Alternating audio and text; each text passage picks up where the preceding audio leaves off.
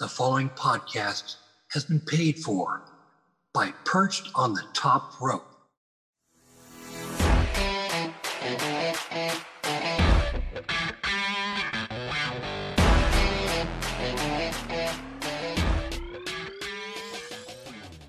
Them boys from Sandy Fort, Delaware, baby. Perched on the Top Rope podcast. You better listen to it, or I'm gonna be on the Perched on the Top Rope, and I'm gonna drop this froggy bow on your head. Welcome, everyone, to Perched on the Top Rope. This is the Encyclopedia of Wrestling Knowledge, Justin Largito.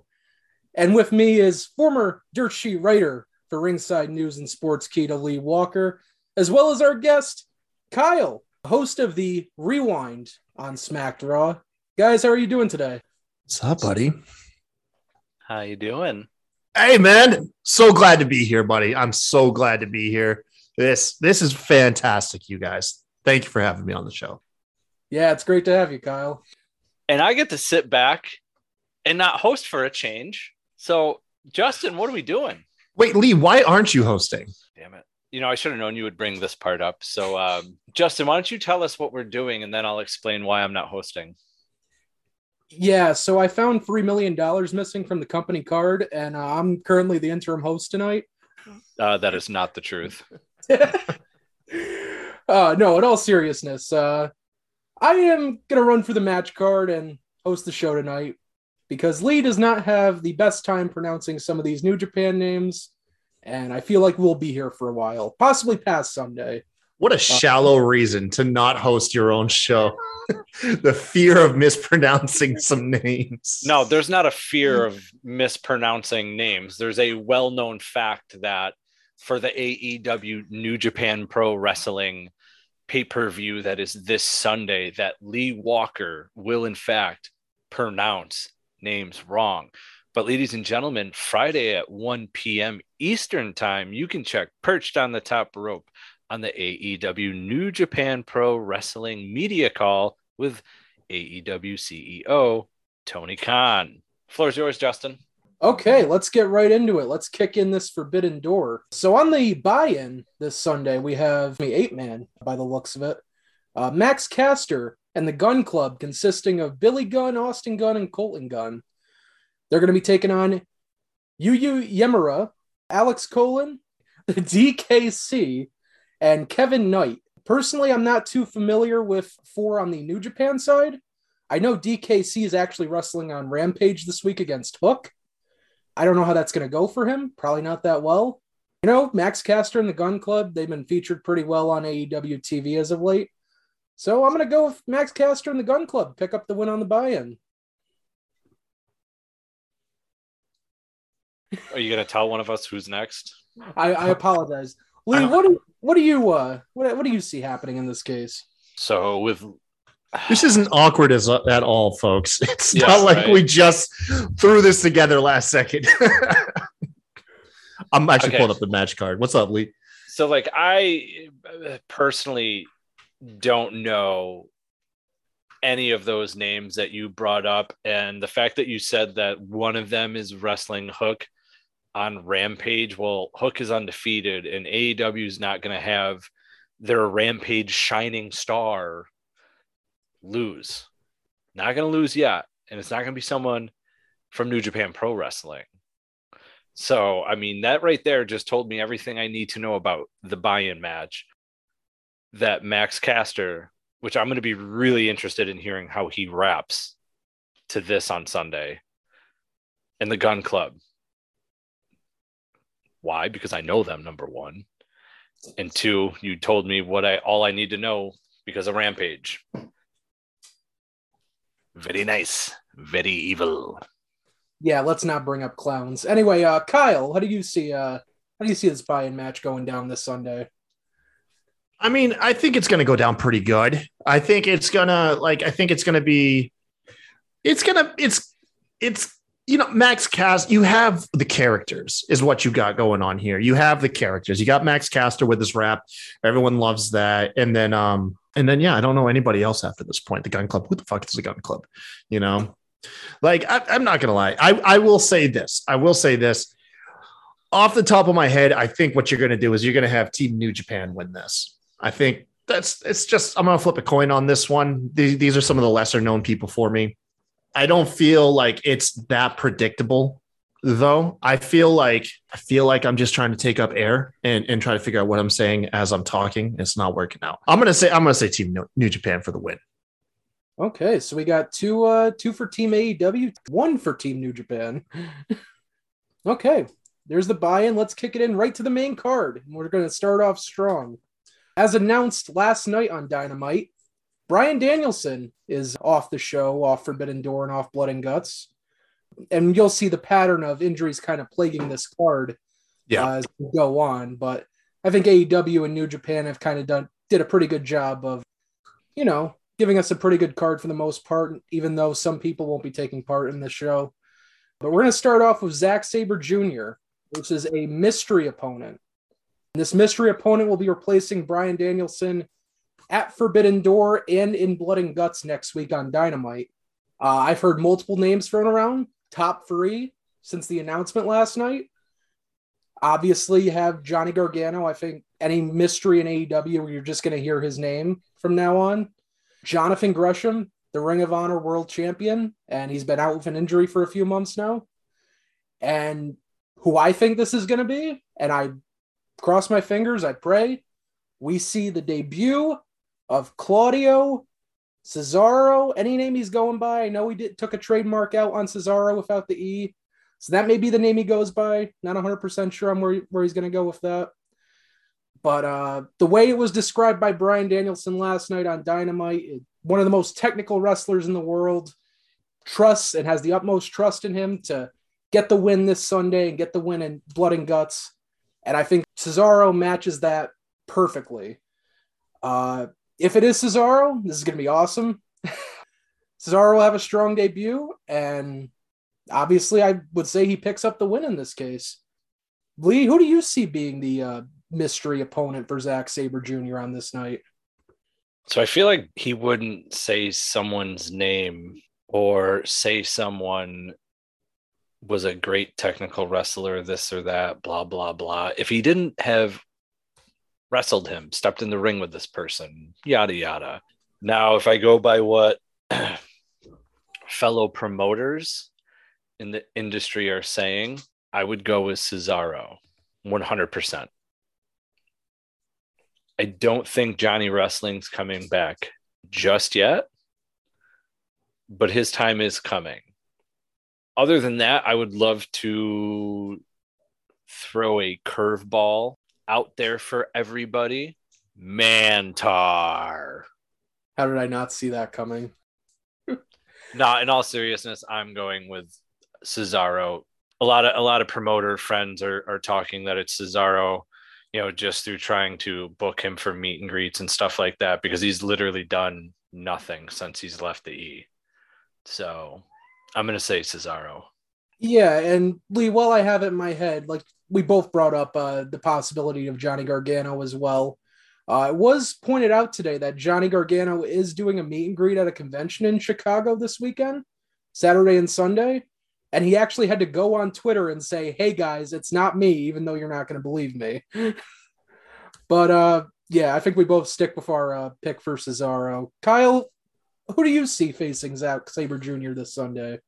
Well, I got to start out and say that the fact that Bryan Danielson is out sucks. It's like getting Nixon cuts as a bald guy when you shave with a conventional razor. But I believe he's going to give someone as reliable as the Flex Series 5 head blade brought to you by Freedom Grooming. I feel like that person has to be Cesaro. Okay. Cesaro is going to get in there just as good as anybody else, just like the Flex Series is just as good as conventional shaving. I think it's got to be Cesaro, man. It's going to be great. He mentioned also that he's going to be somebody that's going to be great in the future of AEW.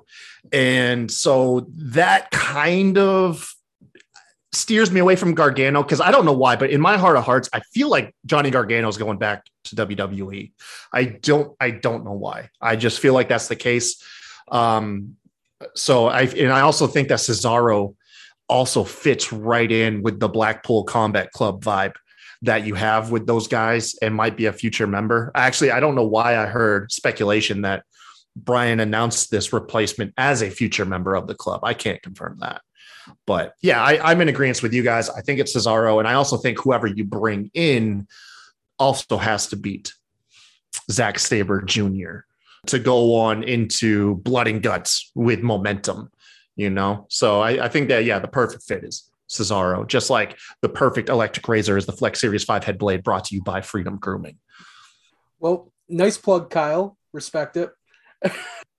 Also, just a thing to point out, you did bring up the fact that this mystery opponent could possibly be joining the Blackpool Combat Club. Obviously, we said that they're going to be taking Brian's place in Blood and Guts on Wednesday. But I think Excalibur did make mention that this person is joining the Blackpool Combat Club. But yeah, Cesaro is definitely a perfect fit for that group. Okay, so that was mentioned. Yeah, it was mentioned on commentary. I don't think Brian brought it up directly in the promo, but it was brought up afterwards. Yeah, that leads me to believe that it would be somebody like Cesaro. Just like I said, because I don't know, it's complete baseless speculation, but I just don't see Gargano being in AEW for whatever reason. I just don't get that vibe. Yeah, no, I definitely agree with you. You know, hopefully we can get this Bryan Danielson, Zack Sabre Jr. match at some point. Maybe at All Out, maybe at some show in Japan. You guys believe that this ain't going to be the only crossover event that we get with New Japan and AEW, right? No. Like, unless something dramatic happens and there's a huge falling out, like, I believe they're going to line back up in the future and have another crossover. Because, I mean, New Japan was doing a lot of stuff with Ring of Honor. They would do their crossover events and stuff like that. So, yeah, they'll meet up down the road. Yeah, honestly, this Forbidden Door show I see being a yearly event. You know, kind of like how the King of the Ring was the Big Five. AEW already has their Big Four every year. I could see this being number 5 for them. We'll move on and we'll go into another 8-man tag match on the main card. For one night only, the Young Bucks are in the Bullet Club. It's going to be Matt Jackson, Nick Jackson, El Phantasmo, and Hikuleo. They're going to be taking on the team that is being dubbed Dudes with Attitudes. Stop right there. That's what it says. Did anyone talk to Sean and Diesel about this? I don't think so, but I'm sure Sean and Diesel will be talking to their lawyers about this later on. Those are the only dudes with attitudes this guy will recognize. Who dubbed them Dudes with Attitudes, by the way? I have no idea. It actually just appeared on the match graphic somehow. That's okay. I'll go ahead. I'll give him a new name actually. Los Stingabaran. I can't even say the fucking name. Los Stingernables de Japan. And that team's going to be consisting of Darby Allin, Sting, obviously, Shingo Takagi, and Hiromu Takahashi. I'm very familiar with just about everyone in this match, actually. Hikuleo and El Phantasmo have been making more frequent appearances throughout Impact as well. So they have a little bit more exposure in the U.S., as well as Shingo Takagi and Hiromu Takahashi. They're pretty featured names in New Japan, especially Shingo. I would imagine we have Darby, Sting, Shingo Takagi, and Hiromu Takahashi take the win here. You know, Sting has to kind of get his revenge for what happened with Red Dragon, Pillmanizing his leg a few weeks ago on Dynamite. Why is it called Pillmanizing, by the way? Am I stupid here? So back in 90, this would be 96, yeah, because of Austin. So they did a segment on Monday Night Raw where Austin turned on Brian Pillman, and so he folded the chair on Pillman's did the guillotine head. Chair spot, yeah, on the ankle, and that's where Pillmanizing came from. Yeah, that's pretty much where it originates from. Thank you. I'm sorry, man. That's been bugging me for like the last week. Okay, so I just needed some clarity on that. Yeah, absolutely. But yeah, like I said, Darby and Sting's team I see getting the win. And, you know, this could possibly set up Darby and Sting versus the Young Bucks in a tag title match. I'm not saying put the tag titles on Sting and Darby, but I could definitely see it leading to that, especially with Kyle O'Reilly injured at this moment. And Fucking everybody's injured. Jesus Christ. yeah, I told you, as we go up this card, we're going to see it more and more. Bobby Fish, I believe, is still, he's not injured, I don't think. As far as I'm aware, he's fine, but Bobby Fish is doing a virtual meet and greet right now through Captain's Corners on Facebook. yes. Yep. My man, Bobby Fish, former substitute teacher, but that's neither here nor there. Lee, how do you see this 8-man tag going? So it's interesting because I always say with like pay-per-views like this and things like that, New Japan usually takes more of the L's than the American company when these like things happen. But this is one where you have AEW and New Japan guys, teaming together. And what makes this harder is, another match later on. Will they have the Bullet Club guys with the Young Bucks win? They sure enough have more guys to come out and interrupt the match than their opponents of Darby, Sting, and the other two from New Japan. Sting and Darby have Matt Hardy right now. That's it, to like back them up if need be. I'm going to say by some form of interference. Either I'm going to go with dudes with attitudes by disqualification. DQ. Wow, man. I know that's like a stretch, especially with AEW, but like I'm trying to be rational here, but most likely way overthinking this, as I tend to. It's just, I think with that many guys, that are in the Bullet Club and those who back the Young Bucks, that's just, I see it either as a disqualification or I want to say the Bullet Club wins, but I see some sort of interference happening on behalf of the Young Bucks and Bullet Club 100%. I'm just like at a toss up between how the finish is, and I'm kind of going like WWE with it in a DQ finish. And all hell breaks loose. Wow. That would be WWF Attitude style. You're not wrong. Where guys from both companies come down and all hell breaks loose, like in the invasion angle when, Raw would end, the ECW and WCW guys would come and interfere. And then, the WWE guys would come down and jump and be like, yo, we're unity, blah, blah, blah. Or, you can date back even further during the Attitude Era, Monday Night Wars, when the NWO would come out and attack somebody, the whole WCW locker room would empty from the top guys of at the time, like Sting, Luger, and this and that, down to the talent enhancement for the night would all come out,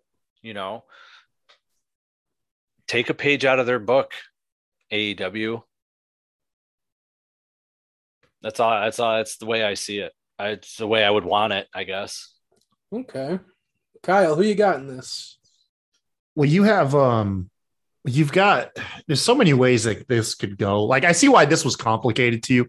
You've got like 8 people in this match, just like the 8 attachments that come with your Freedom Grooming Kit when you order from freedomgrooming.com with your Flex Series Blade. There's just so many things that could happen here, folks. But I got to say, at the end of the day, they've been making this whole event out of like Bullet Club and Elite. And just on that alone, I'm going to say it's going to be Team Bullet Club. Team Bullet Club's going to take this. I think the Young Bucks just won those titles. So they'll probably get like Hikuleo to go ahead and pin, I don't know, like Darby or something. Let Darby eat a pin. He's eating pins nowadays, so it'd be all right. Okay. And following that, we have a match. Also following that, we have a match that honestly I wasn't expecting to be added to this card. I was thinking they were going to save it for Dynamite to kind of fill in the show for Blood and Guts. But we have Thunder Rosa defending the AEW Women's World Championship against Toni Storm. And I guess you can kind of make the argument there is an association here. Toni Storm was pretty well known in the Stardom promotion in Japan. I will say Thunder Rosa, and I don't know how you guys feel about her women's title reign so far. It's been very uneventful. I was kind of disappointed in the match with Serena Deeb at Double or Nothing. I think this match will be much better if they're given time, which I'm expecting them to be. But I'm going to go Thunder Rosa on this. I think her reign continues. And we'll see who her next challenger is. I would have to check the rankings. I'm not too familiar where they stand right now, but I'm going to say Thunder Rosa retains the women's title here. Lee, who do you see out of Toni and Thunder Rosa walking out with the AEW Women's World title? So I was very fortunate enough to interview Thunder Rosa back when her and Britt Baker were going to have the very first women's main event on AEW Dynamite, if you remember, Justin. I do. And there's been recent reports that she's been hard to work with, as we've seen in a few matches, and you had actually brought one up. I find them hard to believe because she's a very nice person and actually remembers those she meets. Like, I've met her a few times, and she's very like with it as far as the fans that she meets and remembering the fans. And she's someone who is actually thankful for the fans and things to that nature. So like, I almost find those reports to be hard to believe, because if we remember correctly, there's a reason why Ivelisse is not in AEW. If you remember the match with Thunder Rosa, where she was the one being difficult to work with during that match. Now, as a fan of Toni Storm, on the other hand, I would love to see that bodacious blonde become AEW Women's Champion. However, I feel like Thunder Rosa's reign as champion is just beginning, and I don't think AEW is going to stop that right now.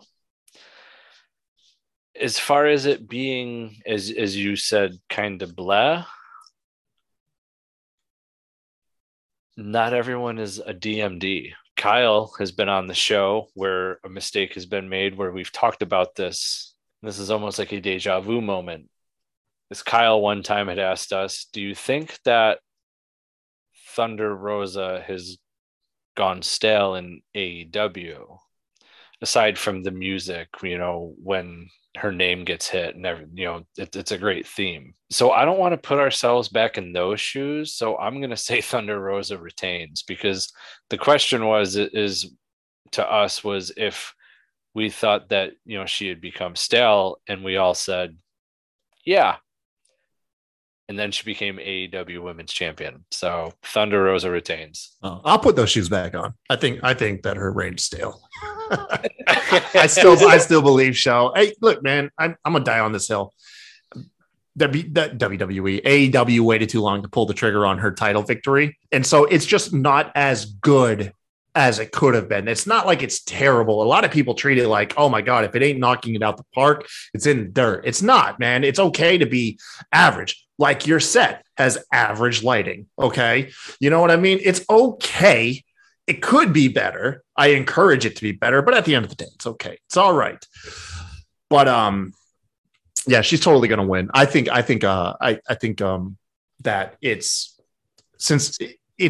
they waited too long to get that belt on her, and they shouldn't have. Just like you shouldn't wait too long to convert to electric shaving by going to freedomgrooming.com and ordering yourself the Flex Series grooming kit right now. $10 coupon. Just say Kyle sent you. But at this point where we are at is Tony Storm's going to lose, and I think at the end of the day, they haven't built anyone to get there except Deeb. Like Deeb could take it, but they're not going to go that way. I think we're just working towards, honestly, Jade Cargill unifying those titles or becoming a double champ, the first double champ in AEW. And so with that, for that reason alone, I think yeah, Rose is going to retain. So, Kyle, it's funny that you brought up the idea of Jade Cargill unifying the titles or being a double champion, because I actually did just pull up the current rankings in the women's division. They're kind of in a weird spot right now, actually. So, obviously, you have Toni Storm as the number one contender for Thunder Rosa. Then Nyla Rose is coming in at number 2, but Thunder Rosa has already beaten Nyla Rose, unless they're going to go Nyla Rose and Jade, which it doesn't look like. Chris Statlander, who appears to be feuding with Jade and is going to go after Jade next, either her or Athena. Serena Deeb, who has already been defeated by Thunder Rosa. And then Dr. Britt Baker, DMD, who obviously has already been beaten by Thunder Rosa and has her own belt story. Yeah. Yeah. She already has her own belt and accolade. Yeah. So honestly, that could be a possibility. I mean, it's the only thing that makes sense. They're your two biggest people. Like you just like I said, where they didn't pull the trigger on Thunder Rosa in time, they didn't pull the trigger on Serena Deeb in time. Serena Deeb, by all accounts, maybe more with the hardcore fans than other people, but Serena Deeb is by far one of the best women wrestlers on the planet. Her character work, her in-ring work, everything is top notch. But she's now lost, going after, I think, has she gone after both belts? No, she's only gone after Thunders. It's Thunder Rosa, yeah. Yeah. And also answer me this. What are the two divisions? Is there a TBS division? Because otherwise, shouldn't your two divisions be headlined? Like, if you only have one division, shouldn't it be headlined by both champs? Yeah. So when I look at these rankings every week, kind of the way I look at them, because they are listed like Thunder Rosa and Jade Cargill at the top. So I kind of look at the number one contender as the next challenger for Thunder Rosa in the AEW Women's World Championship. Mm-hmm. And then the number two contender is the challenger for the TBS Championship and Jade Cargill. Yeah, but they'd already teased on AEW Nyla wants Thunder Rosa. Like they had her attack her and everything. Like, and Nyla don't want no part of fucking Jade. I'll tell you that right now. Yeah. So Kyle, I'd have to say that it's one ranking, but they don't have any sort of rank system for the TBS Championship. Isn't that weird, I don't think there's no. Isn't that weird? Yeah, there's no division to it. If you look at who the challengers have been, it's almost kind of like they're using it as like a secondary championship for the women, because it's been all mid-carders. And like we even just recently saw Marina challenge Thunder Rosa, and she had just challenged, and a couple of weeks ago she had just challenged Jade in Jade's 30th match and lost. So you know what else is weird? The TBS Championship gets contested for on TNT. Yes, that is very weird. That boggles my mind. It's weird, but it's exclusive to Rampage. Yeah. And the TNT Championship is contested on TBS a lot of the time. Yeah. Now, I will see that TNT title does touch down on Rampage every now and then. But You're right. Yeah, it pops up. They should be exclusive to their networks, folks. You know what I mean? And besides, why wouldn't you want Jade on fucking Dynamite, dude? Jade is legit, folks. Where do you guys stand with Jade, by the way? I'm a super fan. So I feel like I was probably the average fan on her, with the fact that she, bro, you not a baddie. You ain't in the baddie section. Come on, man. No. Hold up here. Like she was green. Like, and it was obvious. But that's okay. That's fine. I kind of had a theory, because like so many people were talking about it on the internet. That's why she'd been doing all the green with the green hair dye and this and that, kind of like making fun of it to the fans, like a big FU back to them. Yeah, that's pretty cool. And that was my theory, because that's when a lot of people were talking. She's on the internet. She's green. And I was like, smart Mark Sterling definitely gave her some pointers and said, yo, dye your hair green. Let's do this and run with it. You know what else is green is money. And that's what that chick is. Yeah, money too. Like it's all there. Like everything is green. But like I saw it as like almost like a FU to the critics out there by doing it. Like that's how I read it. And I thought it was a good, like, I read into things a lot. And like, so through my perception of that, I thought it was a great idea of going with the green on it, you know, because like we were celebrating the 30th victory, green balloons and green this and green that. And, you know, they're talking about Jade's 30th win being, you know, celebrating with green, being green. She's green. And that, like, I'm like going on and on in my head. And I'm like, yo, that's where I was going with it. So to me, like, if that was like what she was going with, she won me over with that. And that's like what had me be like, all right, I'm a fan, because like in theory, that's what I saw everything as. So in my head, I rolled with it and it made me like her. As far as like the pairing with Smart Mark Sterling, I think there could be, I think he like passed her off, correct? Like she had, because she's got Stokely came in. Yeah, like Stokely came in and took over. Big best mouthpiece that could ever go with her. Like, and I think AEW recognized that when they brought him in, was like, hey, Mark, like your time is up with Jade. So, and I thought the transition. He's like the on-screen lawyer, anyways. Like, yeah, he is picked up by everybody. So, like I thought the transition was a good transition, kind of like, you know, Brother Love handing over the Undertaker, you know, to Paul Bearer like type deal, you know. So I was like, yo, okay, that's pretty cool. The transition was a good transition, you know, and she's got the baddie section now. So like you can tell AEW, even though like in the beginning she was green, you can see the writing on the wall. They know she's the next big thing for them in the women's division, but for AEW in general.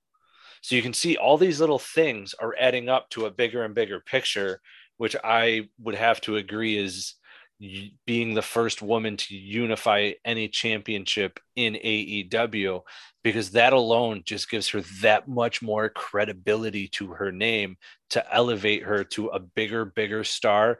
And let's face it, name a woman, I don't care, in any company, that has a better physique than Jade Cargill. Go ahead. It's hard. That's a difficult one to do. But no, man. Yeah, Jade's the future. Justin, do you think I could be a baddie? I could be a baddie, right? I think we all could be baddies, man. Man, I want to be a baddie so bad. Who doesn't? We should put in an application like Stokely halfway. I have, dude. I think my application keeps getting lost because I don't get any replies. How about we go to just start going to the AEW shows together and forming like our own baddie section? Lee, I'll see you in Rochester in 2 weeks. I will be there, bro. Sorry, right? We derailed this into like a J-Pipe show. I'm so sorry, you guys. No. This is a good talk, actually. For me, definitely, I think Jade needs to kind of polish up her in-ring work, but you know, nobody's perfect. I can't really give her shit for that. You only do when you're that big of a star. You only need to know like 6 moves. Yeah, that's it. Do have 6 moves to run through all your matches, and then throw in like one new one to make each match just a little bit different. And that's all you need. And then you can do that formula for a year or two while you get better, like you said, because her presence outweighs any in-ring work that she needs to do. Her presence is fucking amazing, man. Definitely. And like character-wise, I think Jade Cargill is absolutely phenomenal. They're adding new layers to her character as kind of we go on. As Lee brought up, the green hair and the money and everything kind of attached to green, kind of going back at the internet wrestling community for saying she's green and saying she's reckless and this, that, and the other. Adding the baddie section, Kiera Hogan, Red Velvet. And I said on the show a few months ago when Malcolm Bivens was released from WWE, I said, I know Mark Sterling is doing his thing with Jade right now, but I think Stokely Hathaway is the perfect mouthpiece for Jade Cargill. And so far, he's absolutely proven that. And did you see his announcement that he was suing Statlander for like As- $3.5 million. As he should. Screw them. Yeah, Jade Cargill, the baddie, is Stokely. Just great act on TV right now in AEW. Which brings me to the next match on the card. And honestly, this would probably be my top 3 in the matches I'm looking forward to this Sunday. We have a triple threat, winner takes all tag team match for the Ring of Honor World Tag Team Champions as well as the IWGP Tag Team Championships. We have FTR, who are the current holders of the Ring of Honor tag titles, as well as the United Empire, Great-O-Khan, and Jeff Cobb, currently holding the IWGP tag titles, taking on Roppongi Vice, Trent Beretta, and Rocky Romero. I think this is going to be awesome. FTR in ring has just been doing some of the best work throughout all of wrestling, tag team wise, even singles wise. If you look at Dax Harwood's recent matches, they've just been just fantastic. I'm expecting them to kind of continue the FTR trend and obtain the IWGP tag team titles on this show to add on to the AAA and the Ring of Honor. Maybe eventually this builds up to the Young Bucks versus FTR again for the AEW World Tag titles, maybe All Out. But I think FTR kind of has the belt collector gimmick going on, similar to Kenny Omega last year, except in this case, it's kind of more of a slowly but surely winning these titles. But I'm going to go FTR, but this should be great. All teams involved are just great in-ring talents, great tag teams, and I'm expecting a banger from this. Lee, what do you think? Where's Trent? I like Trent Beretta a lot. Like Rocky Romero. They're going to be the ones I go with, and it's a little outlandish, so stick with me. Hear me out. I think FTR is the obvious choice, which is why I don't think that they actually win. I know that is most likely what the case will be, but I think it's it's almost too obvious type deal. It's a WWE move. As far as the IWGP champions, Jeff Cobb and his partner retaining and getting the ROH championship, that could also be a case because Cobb has been in ROH. Rocky Romero being part of New Japan Pro Wrestling currently, also wrestling in MLW, also wrestling in AEW. He's all over the place. I think this would be a great thing also for, him and Trent. They made a big deal about them reforming.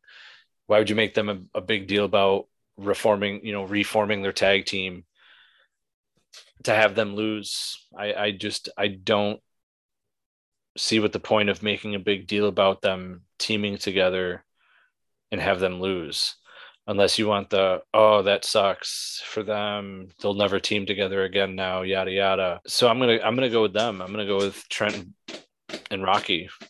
It's out there, but most people would say that's probably the underdog tag team. Neither one of them, they don't have belts. The other teams have belts. They haven't teamed together in a while. The other teams obviously have.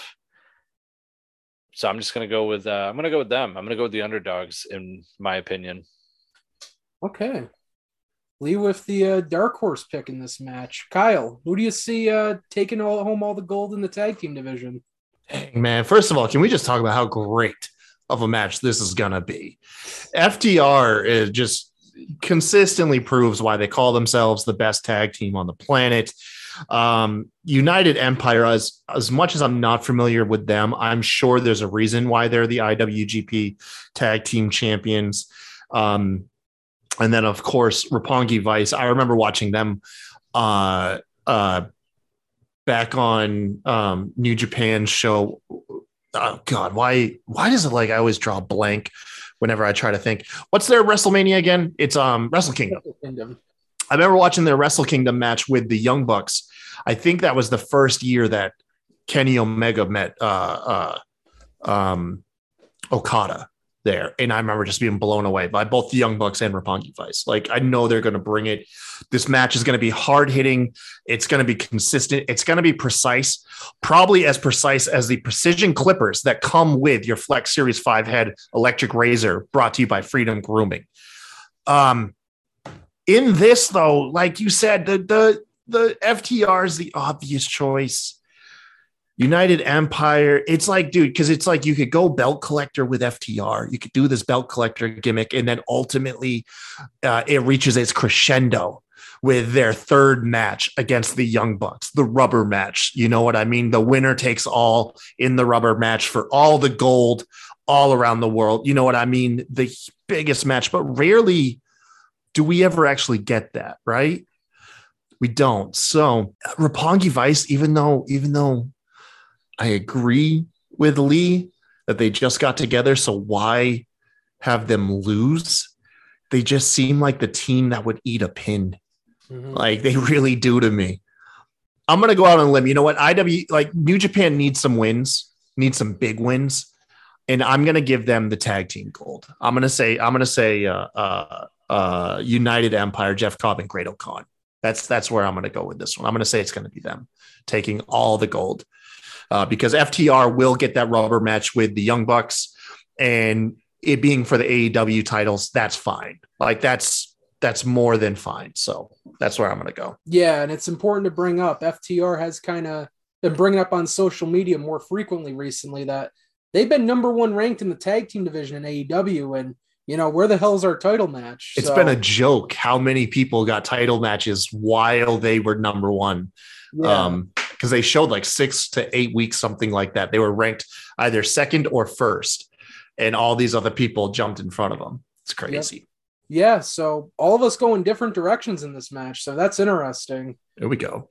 To continue with the United Empire trend, the next match, we have Will Ospreay, and he's going to be defending the United States Championship of New Japan against Orange Cassidy. In a match I don't think anybody expected to see on this card.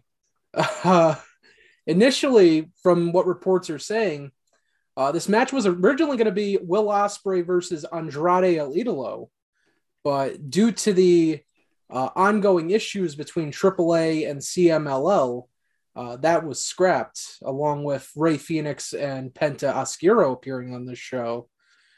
But, you know, I'm excited for this, as outlandish as it may be. I'm sure you'll have your Orange Cassidy comedy spots in there, but you know he can work, and I think this is going to be a great mid-card match on the show. I don't see any other outcome than Will Ospreay retaining the title. He just won it just a few weeks ago, so definitely I don't see them taking it off of him, and I don't really see Orange Cassidy going over to New Japan for a bit to defend the title. And also, just a random note, I did find it very weird that the past 2 weeks Ospreay hasn't been walking out with the United States Championship until it was explained this week that Juice Robinson, who was recently stripped of the title, is now refusing to give the title back to New Japan. So I'm very grateful for that explanation as to why he doesn't have the title with him every week. Is that legit? I think it's a storyline. Okay. Yeah, Juice... he wasn't able to defend the title recently due to, I believe it was appendicitis. I may be wrong, but I think it was appendicitis he came down with, and he couldn't make the booking. Didn't the same thing happen to Moxley? He got stripped for not defending the belt during like COVID and stuff. Yes. So actually, no, it was right before COVID. I guess there was a volcano eruption in Japan, and obviously airlines kind of shut down. So Moxley couldn't make it into Japan. And wow. the way it kind of is in New Japan, if you can't make the fucking match, you're stripped of your title no matter what. Jesus. No interim champs over there, man. They don't fuck around. Lee, who do you see walking out with the IWGP United States Championship? I'm very thankful for that explanation. Going to be an interesting match. I don't know. Kyle, you can go ahead, man. So this is the match that a lot of people are getting pissed off about. And it's a lot of people get pissed off when you pair any big guy with Orange Cassidy. It makes it makes the people that don't like Orange Cassidy's style come out in droves. They treat him like he's annoying, like he's like unsightly nose and ear hair, which you could take care of with the nose and ear hair trimmer on the Flex Series electric shaver. Just saying. But it's going to be a banger of a match, dude. It's the low key, like it legitimately might be the match of the evening. Like it really could be. I think a lot of people think that it is set up to be that, but I don't know, man. It's going to be fun. I think this one is probably the one I'm the most confident in who's going to win, besides the Thunder Rosa Tony Storm match, which I think it's Will Ospreay. I think it's a really bad look if you take New Japan's, especially their United States heavyweight champion, and have them lose to Orange Cassidy. As much as I like Orange Cassidy, his only big wins need to be like very big story matches, not ham-fisted title matches, you know? So I think it's going to be a great match. I think this is going to be match of the night as far as like singles matches go. You know what I mean? Yeah, it's going to be dope, man. Will Ospreay, I think, is going to be the winner. Okay, so when it comes to this match, I got to agree. Fans, there's definitely fans that are going to be upset. And when I think of someone like a Will Ospreay, I'm not thinking an opponent like Orange Cassidy. I'm sorry, two different realms of wrestling. I would probably say that I'm 50-50 on how Orange Cassidy would do over in Japan for a New Japan event. Like, I'm not sure if the fans would understand the gimmick, but I'm not also too sure. Like, I think that, you know, there's 50% of me that says they wouldn't understand the gimmick, but then there's also a part of me, dude, they got Yano. They would totally get it. I was going to say, then there's like the part of me that would be like, yo, they have a dude dressed like Ronald McDonald in Japan wrestling, and like all these like different weird ass characters and some like really, really strange forms of wrestling, much like their pornography. By the way, if you're going to look up that stuff, make sure you use a VPN like NordVPN. Always hide your internet traffic in search sites. Don't let your internet companies steal your data. Sign up with NordVPN. Sorry, man. Go ahead. Oh, just like that. You know, so I'm kind of like upset by the match because I think Will Ospreay. I don't think Orange Cassidy. I'm sorry. It's just the way I feel. And I'm going to say Will Ospreay wins. Apparently, I just gave a wicked long answer when I could have just said Will Ospreay and moved on. Okay, so yeah, all of us are pretty much in agreement on Will Ospreay. Next, we have a 6-man tag team match, which is kind of billed to this Wednesday's Dynamite with Blood and Guts, with the Jericho Appreciation Society and the Blackpool Combat Club, Santana Ortiz and Eddie Kingston. Because here we're going to have Les Sex Gods, Chris Jericho and Sammy Guevara, with Minoru Suzuki, and they're going to be taking on Eddie Kingston, Wheeler Yuta, and Shoto Umino. Wouldn't they be the Les Sex Wizards at this point? Very good point. Very good point. We're going to call them Les Sex Wizards. Thank you. So, Lee, earlier you brought up that the fact that you see a brawl in the Sting and Darby and Bullet Club match. This is kind of the match where I see some kind of massive brawl breaking out, as we've seen the last few weeks on Dynamite with this select few of wrestlers. You know, I expect seeing Santana Ortiz in this, you know, Matt Menard, Daniel Garcia, Angelo Parker, Jake Hager. I'm sure all of them are going to run out at some point during this. Going to be cool to see Minoru Suzuki teaming with Jericho and Sammy Guevara, I think. And I think I'm going to actually pick them to take the win here and, you know, get the heat going into Blood and Guts. Lee, who do you see kind of gaining momentum going into Blood and Guts this Wednesday on Dynamite? So with the brawl, this is going to be the match that we see that massive hardcore spot. Sammy Guevara is going to do something completely outrageous because that's what Sammy Guevara does on a pay-per-view such as this. And this is, again, a trios match where I think we see a big brawl, just like I think we're going to see one with, Bullet Club and Young Bucks and their opponents. I can't bring myself to say it. I'm not going to.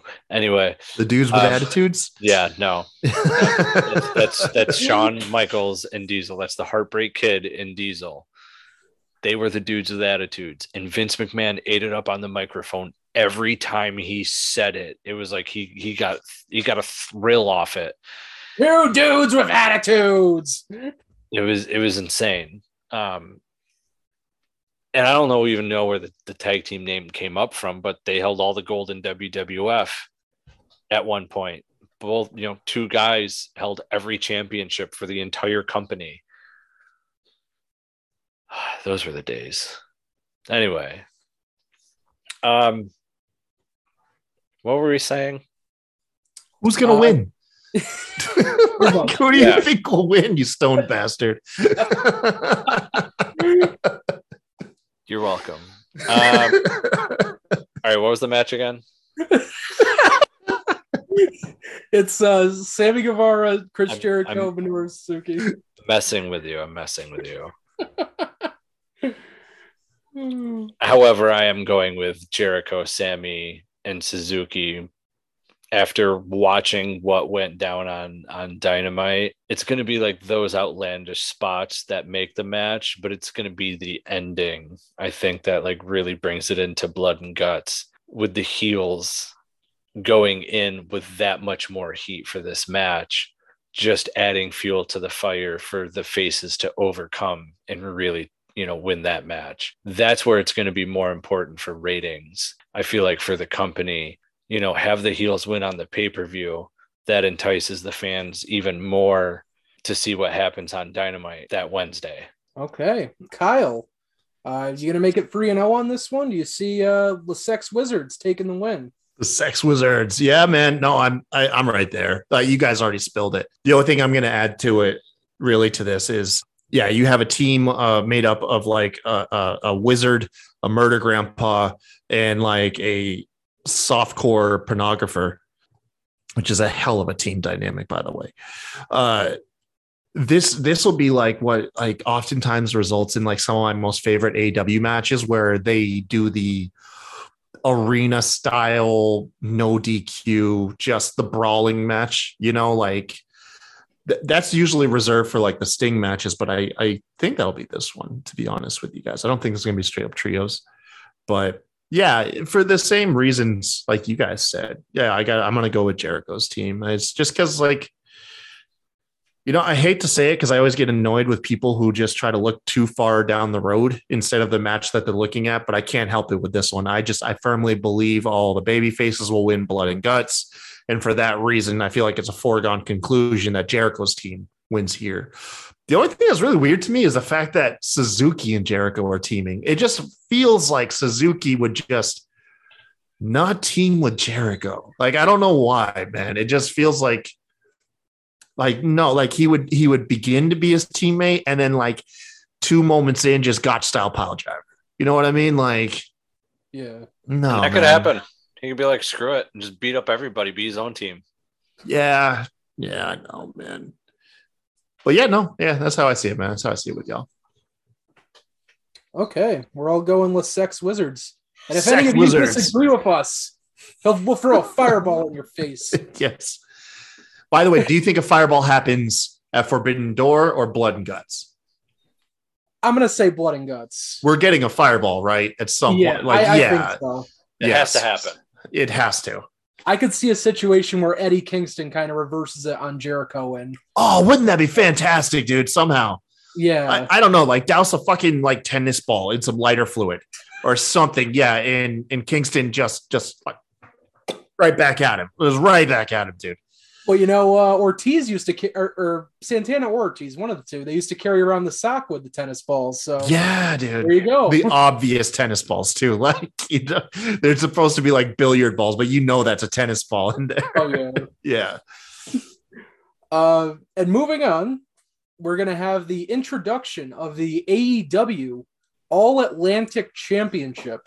Yes, sir. And it's gonna be contested, AKA Miro's title. Like just the Miro belt. Took the words out of my mouth. But, yeah. They've made this belt. I'm sorry, bro. I'm sorry, Justin. This is my match of the evening. They made an entire belt for Miro. That is what this is, bro. They made that motherfucker for Miro. Also, and they also fuck the Pacific, by the way, too. Like that was also some weird shade being tossed there, man. Sorry, Justin. No, you're fine. Don't worry. So yep, in case you didn't know, we have Miro.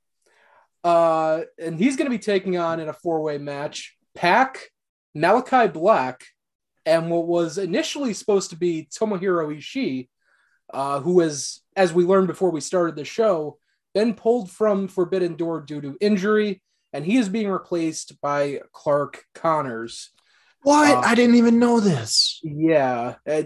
Honestly, I'm very disappointed because I really wanted to see Tomohiro Ishii and Miro go at it. But, yeah. So Clark Connors is taking his place. I'm not too familiar with Clark Connors, so this Sunday will kind of be my first exposure to him. As Kyle had pointed out, it's got to be Miro winning this. You would think Pac and Malachi Black are just going to cancel each other out because of the feud with Death Triangle and the House of Black that's ongoing. And I just don't see them putting this title on a New Japan guy, especially one like Clark Connors. So this is Miro's match all the way. The Redeemer is going to take home the gold this Sunday. By the way, have we ever seen somebody so close to calling for a match against God since Vince McMahon as Miro is? Like, God has not been embroiled in a pro wrestling feud in quite some time, and Miro is just calling this dude out left and right. Well, we got to have a payoff, maybe for that All Atlantic Championship. Jesus Christ, dude. But Lee, are you in agreement on Miro taking home the All Atlantic Championship and being the first one to do so? Yeah, it's clear as fucking day. Like, it's the obvious. There's nothing else to say other than enjoy the fucking match. Bro, it's going to be so good. It's going to be a great match. Yeah, this is definitely going to be a very stiff, very hard-hitting match, I think. Like I said, I do wish Ishii was in it to get a few spots in with Miro, but... Miro's strength, Pac's high flying, Malachi Black with the educated feet, like he's the 1, 2, 3 kid. As Jim Ross would say, those educated feet. And then the other guy just, whatever, doesn't stand. He's like Clark Kent or something. Like Barry Clark Horowitz, what? Clark Connors. Dwayne Gill. Jesus, man. Talk about, has there ever been anybody that feels like a bigger afterthought? Both for Men on a Mission. Oh, boy. God. Boy, Connor and Victor. This is going to suck for this guy.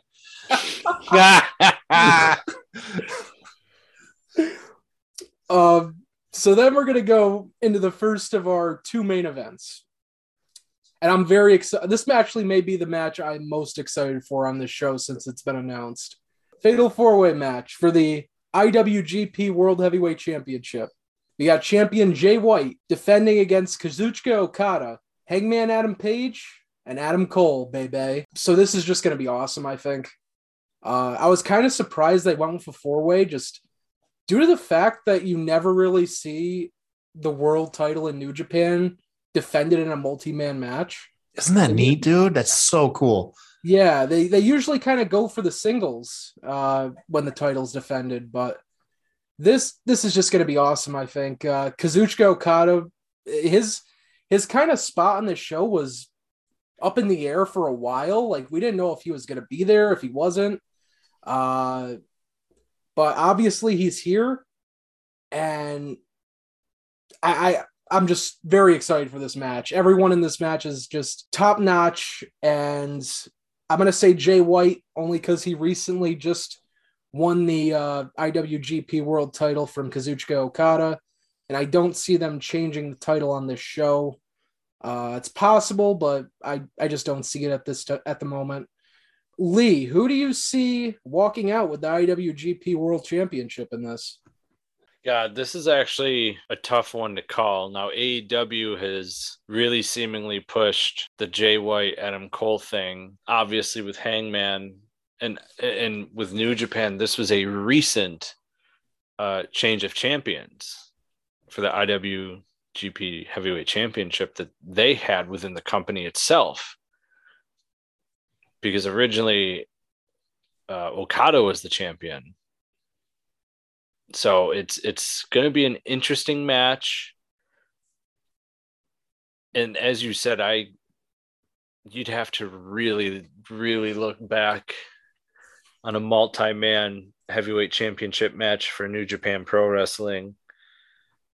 If there's actually ever been one, I'm not too sure. Like, I don't know the history of New Japan, to be honest with you. Like, that's something that would be new to me to like know for like wrestling history, aside from like the little things that I know.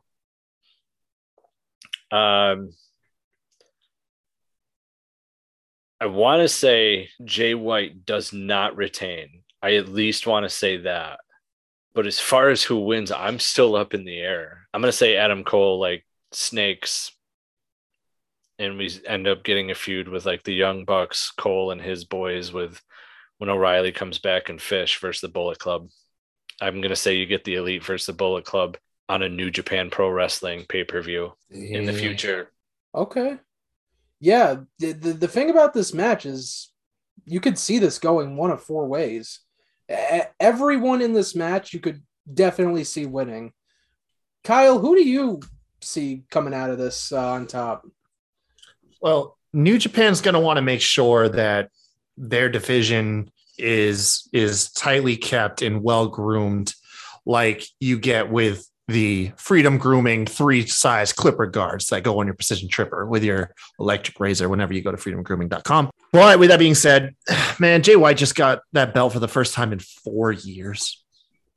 Like 4 years since the last time he had the belt. Yeah, look, man, I think it's going to be a good match. I think Adam Cole is eating the pin. I actually don't think he's winning. I think actually Jay White's going to retain. I feel like Jay White's going to retain because I feel like the big title change. I think it might come in that AEW championship match. I want to talk about that when we get there. But for those reasons, I'm going to say Jay White retains in his Fatal 4-Way, which also, by the way, should be a banger. I think all these multi-man matches are going to be fantastic. Definitely. You just mentioned it, and that's actually where we're going right now. Our main event, or what I would expect to be the main event on this show. It's been billed as the main event. What was originally going to be CM Punk defending the AEW World Championship against Hiroshi Tanahashi has changed due to the injury to CM Punk a few weeks ago. Don't jump into crowds, kids. Guardrails always win. But we saw on Dynamite, they held a casino battle royale, which was won by Kyle O'Reilly. And Kyle O'Reilly would go on to face the number one contender at that time, Jon Moxley. I put that very loosely, number one contender. There was some dispute on that as well when that happened. But it's going to be Jon Moxley and Hiroshi Tanahashi, the match that is kind of, I believe it's 3 years in the making. We've been waiting for this pre-pandemic, which is crazy. Right. Yeah, I know they tried to do this match last year all out, and Tanahashi wasn't able to make it into the States. I believe that would have been in the G1 at that time, and that's why he couldn't make the show. But this, honestly, I think everyone is just kind of going with the idea that Jon Moxley is going to win.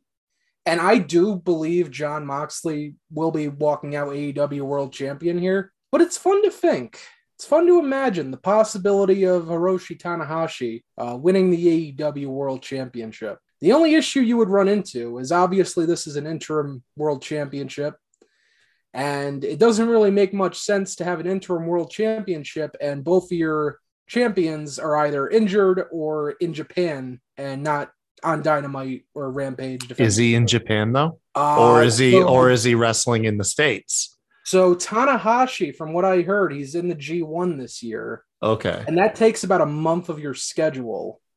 So it's possible they kind of go without the world champion for a month. But I can't see it. So I'm going to go Jon Moxley on this. I don't know what their plans are after this with Moxley, who his next challenger will be. Actually, let me pull up the rankings quick because I do have them still up. You see, the world title rankings are in a weird spot too. Because obviously you have Jon Moxley as number 1, and then Wardlow is number 2, and they're not going to throw Wardlow at the world title right now. Not when he's calling out the TNT champion. Yeah. Hangman Page is number 3, so maybe you could revisit Hangman Page kind of going after the world title. Then Adam Cole, which is possible. We haven't seen Adam Cole and Jon Moxley yet. And then number 5 is Jay Lethal, which I absolutely don't see them going in that direction because of the ongoing feud with Samoa Joe and Jay Lethal for the Ring of Honor television title. But Jon Moxley, I definitely see next AEW World Champion, and eventually I would imagine Moxley will stay champion until Punk comes back, and we'll get that match to determine the undisputed AEW championship. Lee, who do you see walking out as the interim AEW World Champion? I mean, based off everything you explained, it almost seems too obvious that it's going to be Jon Moxley. So I'll go with that, with the idea of being more interested in, okay, now who does he face? You put it on Tanahashi, what happens next? Does a AEW star just take the belt off him because they know that he's only here in America for a short time, so you can only use him for a short time, so he just becomes a placeholder, which really doesn't help his career going back to New Japan, looking like a placeholder. The Japanese and their style, with the strong style of wrestling, those championship belts, if you watch through the course of the history of New Japan, mean a lot. That's why there's always been very, very long title reigns, way longer than anything we've experienced like here in America, even up until recently. Now, recently, they've started doing shorter and shorter reigns, which to me is almost disappointing as someone who grew up in the golden era where champions lasted a while and the feuds lasted for a long time. You didn't just go from feud to feud to feud to fill a pay-per-view card. You could feud with somebody, have matches with that person on television, non-title matches, or, have matches with other wrestlers while still in a feud. You could do that. Nowadays, that doesn't really seem possible with the way that professional wrestling and or sports entertainment, however you want to call it, I don't care, goes. So as a fan of old school, I'd rather see a longer reign, which would not be Tanahashi. But we also know that it's just an interim championship. So do we see Tanahashi coming back to face CM Punk? How long would it take to get another work visa? How long would he have to be in America? There's a lot of things that play into factor with that. Jon Moxley's already here in America, so there's nothing to worry about with that. I'd be really interested to see CM Punk versus Jon Moxley just as much as I'd be interested in seeing Tanahashi versus CM Punk. But I think realistically, we're going to see more of a CM Punk versus Jon Moxley. But at that point, the question is who wins? Are fans going to be happy that it's Jon Moxley who has the championship? And while CM Punk is recovering from surgery, recognizes that and says, hey, put the belt back on him? Or does CM Punk come back and Tony Khan says, okay, we're going to run with the original storyline that we had set up, and now it sets us back? Because, now we're getting, now the storylines we would have been getting at this time are now on a halt because Tony Khan decided to keep the championship on CM Punk. And now we might not even get some of those storylines that we were originally intended to get, because now other feuds had to happen, this and that. But I still say John Moxley wins the championship at the end of the day. Rant over. Okay. Kyle, who do you have? Tanahashi or John Moxley? All right, man. So buckle up because I got a conspiracy theory for you. Oh, boy. Yes. I love conspiracies. Yeah, man. Let me put my tinfoil hat on here. So it starts way back in Money in the Bank, 2011. CM Punk just took the belt and went home. I think it was 2011. I'm pretty sure that was the year. But anyways, what everybody want to see. They wanted to see that WWE title pop up in Ring of Honor and all these other small promotions. It got everyone excited. You know what I mean? Ultimately, it didn't happen. And 2 weeks later, it was back on WWE. But another thing, too, is all these injuries. I find it kind of suspicious. CM Punk is the only one that doesn't disclose what his injury was, what type of surgery he had, or any type of estimated return time, because I don't think CM Punk's injured. I think it's all a story. I think it's all a work, my friend. I think that man is healthy. I think what happened is they saw an opportunity. He's going out there. He's wrestling an athletic style that's outside of his ability, and he got banged up really fast. I think he did get banged up, and he needed some time to rest, and he couldn't come out and defend that belt a lot. So here's what you do. You have exactly what's played out with Tanahashi and John Moxley. You get everybody excited. You announce CM Punk and Tanahashi. But now here's where the plot even thickens further. New Japan probably is still a little bit bitter that AEW essentially stole all the big stars that the Western audience was gravitating to. And ever since AEW was conceived, New Japan's fandom here in the West has kind of waned because all the guys are over here. So how does Tony Khan make it right? We say, hey, give us Ace. We'll put our belt on him. Go ahead, put him on New Japan television, have him run around, maybe defend it once or twice in some throwaway feuds. Get some hype up. Let's get some buzz in the professional wrestling world. This also helps book another crossover event, or at least a couple crossover matches down the road. So I think that's exactly what's going on. Tanahashi comes out, shocks the world, wins Tony Khan's belt. We already have a million fucking belts on AEW that we can fight for in the time being, okay? When Brock Lesnar was hoarding that WWE title a couple years ago, the US title became like the belt on Raw, and we enjoyed it. Like, it was okay. We got that shit. We got the TNT title. We got the Miro belt. We got the TBS title. We got the fucking tag titles. They'll probably bring out some trio titles. We got the Ring of Honor Pure title. We got the Ring of Honor TV title. Like, we got belts to put on AEW. So yeah, let Tanahashi win it. Go ahead and get all that buzz going. Get like shock the fucking wrestling world. And then you build up this dream match of these two aged veterans, one of the, like, essentially, and who was CM Punk's biggest enemy in WWE? Who was his biggest rival? It was fucking John Cena, right? What does everybody refer to Tanahashi as? The John Cena of goddamn New Japan. Okay? It all makes sense. It makes fucking sense. They're going to put that belt on Tanahashi.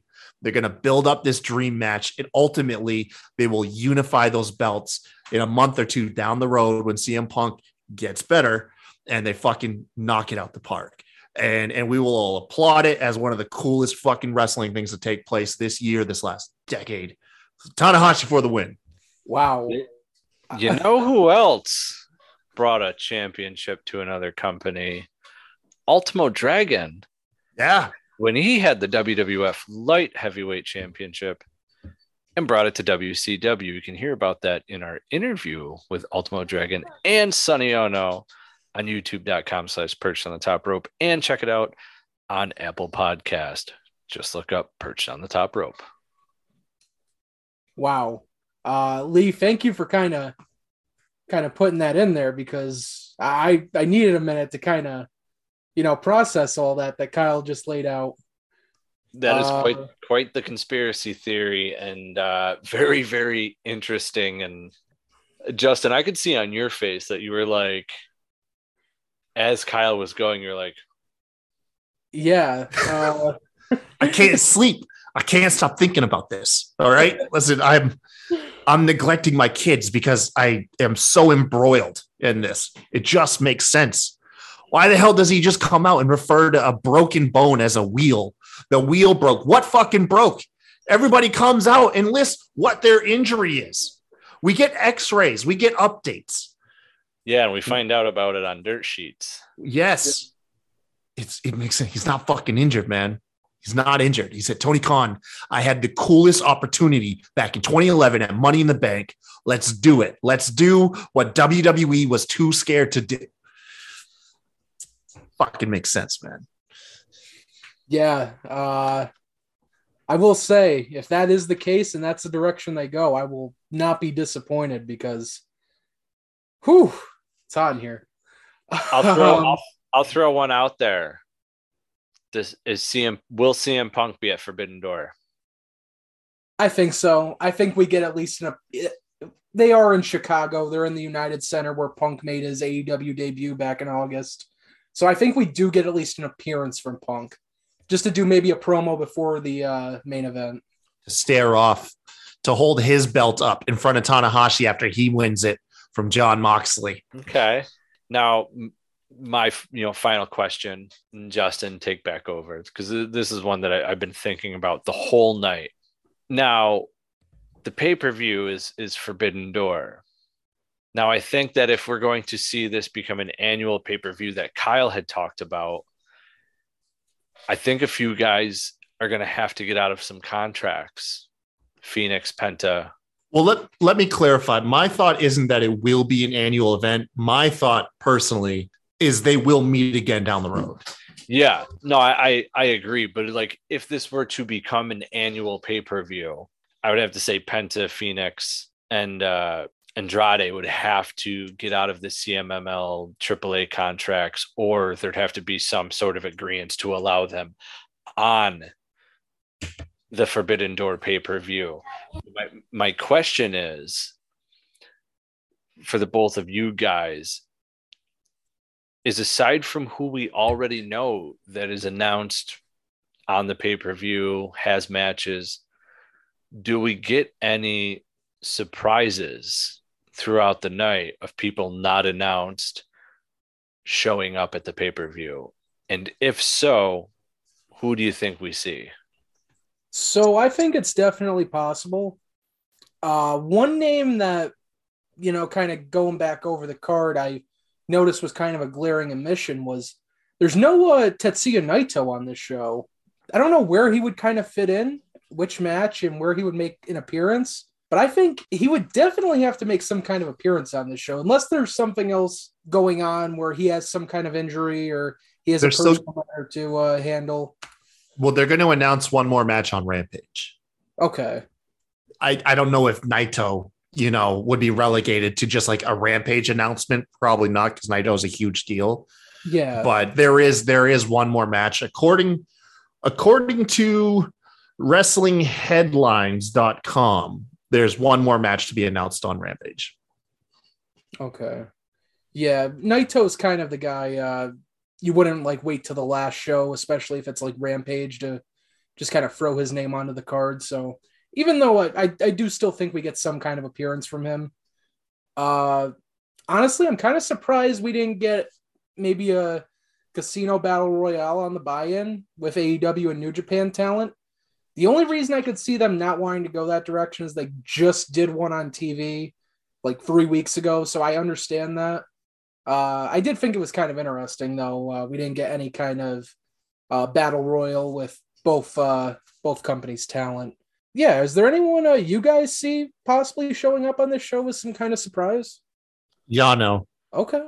Yeah, because if Cesaro is debuting, you don't want to like undercut him. You know what I mean? You don't want somebody else to kind of steal the thunder of like the big debut. So I feel like any other people that aren't announced that will show up like quietly, I think Yano would show up, and he would probably show up in the where's a match where you could have a good comedy spot? The Sex Wizards match.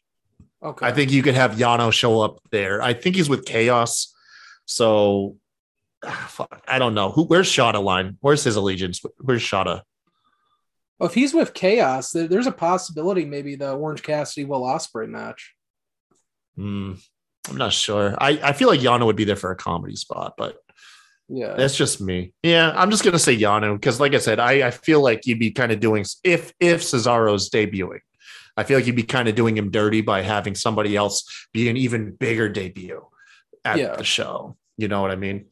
No, absolutely. I get what you're saying. Lee, who do you see that is kind of a noticeable omission from this card? I mean, maybe not like a notable per se, but like I would have liked to have seen Evil. I just had Evil in my head too. You know, I was like, you know, where he's part of Bullet Club, right? Yeah. You know, so like I'm thinking maybe he's one of the ones that help interfere. Maybe we see some Impact Bullet Club people like Ace Austin. Oh shit. Yeah, I forgot all about that, man. Or you know, show up. Or Chris Bay. Yeah, Chris Bay is another one. Or, you know, maybe we see some former members of the Bullet Club angry that they got kicked out of Bullet Club. Jeff Jarrett. You know, Jeff Jarrett. He was Bullet Club. Recently added was Scott Norton to the Bullet Club. I maybe we see him. Oh, what about the Gorillas of Destiny? Where are they at, man? Well, and that's what I'm saying. Like, what if they show up? You know, there's a lot of names out there, you know, feuding with the Bullet Club also that I thought, hey, maybe, you know, these guys will be part of this. Maybe not, but I'm saying I would have thought Evil would have had some sort of match, but I'm also not ruling out the fact that he could be a surprise and it's just, I don't know how well he'd be perceived or like noticed type deal, aside from them saying his name type deal. But I thought Evil for, you know, he was in my head, and, you know, anytime you see me, Justin, in the wintertime, well, I'm always in a Bullet Club hoodie. Yep. So I'm going Evil all the way. I hope I see him on. Okay. And, you know, just to close it out, obviously we've gone through the card, and like I said at the beginning, a lot of injuries have changed this card around. Obviously the CMLL and AAA issues preventing Andrade and the Lucha Brothers from appearing on the show. What do you guys think of the card overall? And do you think AEW did a good job with the build and the hype to the show leading in? No, I don't think. I think the fans are the ones building and hyping the show. I think AEW didn't do them that best. And I mean, I don't think that's like a hot take either. I think everybody kind of agrees that AEW really didn't do the best job, not only like building the rivalries and the matches, they didn't really do a good job like educating the fans on who these New Japan people are. You know what I mean? There's a lot of these New Japan members that came out. Well, I'm not a hardcore fan, but I know I watch pro wrestling way more than like some average person that I walk into that they're like, oh yeah, I like wrestling. You know, I mean, I know I watch way more than they do. And yeah, there's a lot of people that I'm like, man, I wish I just had like a quick little video package. Let me know something a little bit more. Other than that, man, where the card's at, dude, I'm still stoked. I think at the end of the day, the one place that New Japan and AEW deliver regardless is in the ring, man. You know what I mean? So I think the matches alone, I think we're going to be exhausted by the end, by like just the quality of these matches that come out. There's, off the top of my head, I know 4 that all could easily be match of the night, you know? So I think it's going to be great, but yeah, the build wasn't the best, but who cares, man? If you're going to do this event later on, we'll get the perfect storm show down the road. You know, your first one doesn't always have to be the best. Yeah, I'm kind of in agreement with you on that, Kyle. Lee, what's your opinion on the show and kind of going into it? I think the build was trash when they realized everybody was injured, and they were like, well, shit, why fucking waste the marketing money on this? Fuck, we went from a fucking A-listed show down to the fucking, we had to fucking reach down deep. Got C's. We're solid C's across the board. C's and B's. Yeah, we're solid C's and B's. Fuck, like even no Kenny Omega. Like, there's another that name we know of. Hey, Yeah. Hangman's looking for some brooms. If y'all watch Being the Elite, I'm kind of like and like with Kyle thinking, if this became a yearly pay-per-view, that would be cool. If it just becomes like a couple here and there type deal, that's cool too. But I think there needs to be another one for the matches that we were supposed to get. I don't need storylines. I don't need a build up. Just give me the damn matches. The storytelling can tell itself in the ring, because that's all I need for that. With those matches, I've never in my entire life seen where a Forbidden Door is open and them explain who these other people are. It's just automatically assumed that we know. The problem is this pay-per-view is catered more towards specific fans, whether you're a fan of New Japan, you're a fan of AEW. This is more towards the internet wrestling community. The average WWE fan are kids. Kids aren't out there searching for New Japan Pro Wrestling. They probably don't even know what it is, because when I was a kid, I sure as hell didn't know what it was, up until tape trading in the mid to late 90s. And even then, I was never a tape trader, so I didn't really know what it was. Even with the internet at that time, I didn't know what it was, because the wrestling dirt sheets at the time, which was really only a few, like ProWrestling.com, RingsideNews.com, which actually started in like 96. It's like one of the oldest ones. And then there's Uncle Dave. Uncle Dave was like the only one covering anything of the sorts. But you weren't going to his. I always went to like ProWrestling.com, and when I was a kid, that was the website you went to. So there's never been a crossover or anything. If you think about Ring of Honor and New Japan, New Japan, Impact actually does a little bit better job telling you who the hell the people are, at least. If you're not a follower of New Japan, at least Impact does do justice in explaining who the people are that, you are seeing on television instead of AEW. Oh my God, it's Tanahashi. Well, why the hell should I be excited for Tanahashi? Who the hell is Tanahashi? Where the hell is Tanahashi from? What the hell is, people, the average fan doesn't know what the hell New Japan is. They don't know a lot of these other companies. They don't know who these wrestlers are. I'm a prime example, even though I'm in the, I don't want to say I'm in the business. That's totally not fair anymore.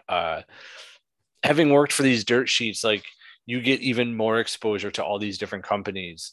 But like, aside from that, no, I don't follow New Japan Pro Wrestling that much.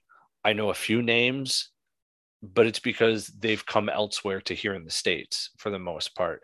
I can tell you a lot about New Japan with the early 90s. Like, did y'all know Hulk Hogan and Sam Moo from the Head Shrinkers and the WWF used to team together in New Japan Pro Wrestling even before Head Shrinker Sam Moo was even in WWF? Like, I mean, come on, that's like incredible stuff to hear. And Hulk Hogan could wrestle, by the way. Just watch a New Japan match. Watch him versus Great Muta. Incredible. Hulk Hogan does an enziguri. You never would have thought about it, but it happened.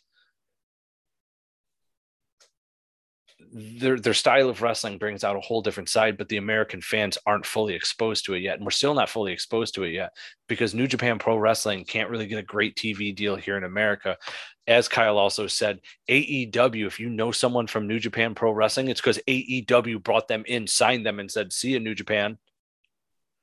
So like, is this just like the Forbidden Door as a way of being like, hey, I know Tony Khan saying, hey, I know I fucked your company a little bit. Here, come to America. Maybe we can give you a little more exposure, and maybe here's our world title. Yeah, that's what he's doing. Here's our world title. Here it is. Go ahead, please take it. Everything goes back to Kyle's theory. I'm sorry. It makes sense. Thank you. It makes sense. Okay. So now I'm all for Kyle's theory. Like, as I just played everything out, rolling like that, there's everything that's needed. Thank you, Kyle. Hey, you're welcome, man. So that's everything in a nutshell for me, Justin, right there. It all came back to Kyle's conspiracy. That's what I'm saying. I'm fucking trying to say it, man. He's not injured. Go check on him. Go check CM Punk right now. He ain't got shit on his legs. All right. Let's find out who his doctor is. I'm calling. Telling you, man. I'm calling to ask about Phil Brooks. Hey, by the way, I it wasn't part of the official recording, so I was able to accomplish it though. I drank a whole gallon of water during the show. I watched your bottle. I have got to piss. Like so bad. I cannot believe I legitimately drank a gallon of water in a 2-hour span. Fucking shit, man. Well, with that being said, Kyle, why don't you let everybody know where they can find you on social media, where they can find the Rewind Smacked Raw podcast. Plug away, my friend.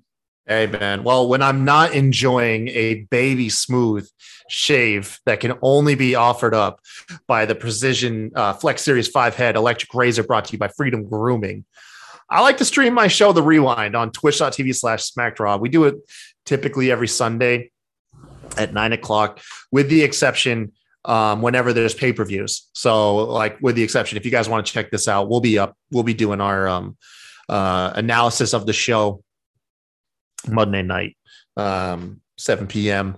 Otherwise, we're on YouTube, youtube.com/smack. God, I gotta piss. youtube.com/SmackDraw podcast. You can follow me on Twitter at the Kai Tai Show. Our show's page is at SmackDraw Pod. Not only do you have my show on SmackDraw, though, you also have Will Gray hosting the Botched Spots and Chair Shots show, which is fantastic. Me and RN usually guest highlight on that show on what will be now Thursday nights. On top of that, he does a shitload of fantastic interviews. Some of the notable people we've had interviews with lately has been Al Snow. He was awesome. Josh Alexander was on. Fuck,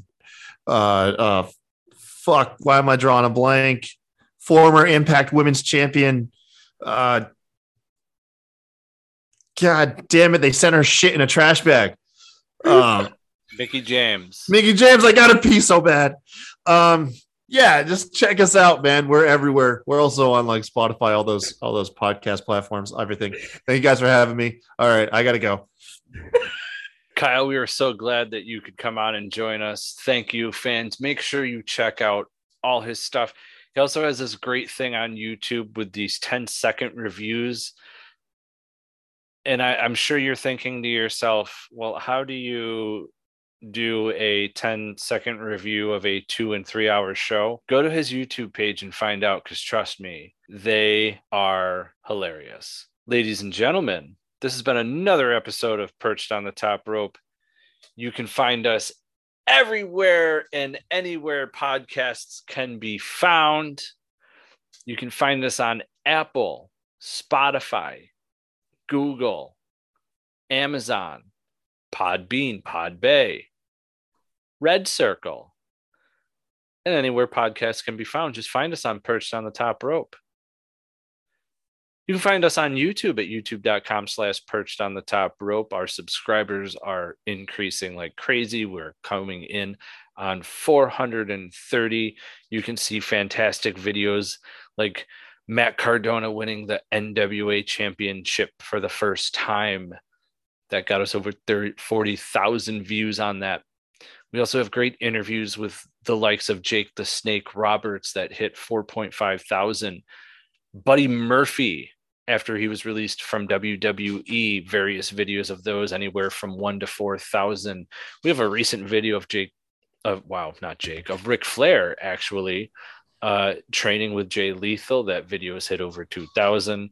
So go check out those and all our video interviews at youtube.com/perched on the top rope. You can find us on Facebook at facebook.com/perched on the top rope. We are slowly closing in on that 10,000 like. We can't wait to hit that. You can find us on Instagram at Perched on the Top Rope Podcast. If you like wrestling memes, that is the place to be. You can find us on Twitter, where every once in a while, when we catch some wrestling, we get the opportunity to live tweet. I say catch the opportunity to watch live wrestling. It's on literally every day of the week. I'm sorry, fans. It's Perched Top Rope. You can also find us retweeting Kyle's stuff and other podcasters, so make sure you check all of them out as well. fantastic shows. Otherwise, I wouldn't retweet them. Bro, I could have put out a house fire with that stream. Welcome back. I won't be pissed until like 3 a.m. Swear to God. Why did I drink a gallon of water on your show? That was fucking stupid. It was really stupid, man. Yeah. I've never seen anyone drink a gallon of water so fast, but congratulations, you did, Kyle. Now you have. Now you have, man. I feel like that should be a challenge every show. So, like next show, Justin, you got to drink a gallon of water. Look, I feel that, bro. I'm not gonna last. I feel pressured, man. And every time I do your show, I want something to stand out. Okay, I want to do something for you guys. Well, you and your gallon of water and your flowing urethra totally did it. So thank you. Ladies and gentlemen, as always, spoiler freeze, the way to be. But hold on, remember, tomorrow, Friday, 1 p.m., Perched on the Top Rope, AEW, New Japan Pro Wrestling, Forbidden Door, media call with Tony Khan. When we get the audio, that will be with this show.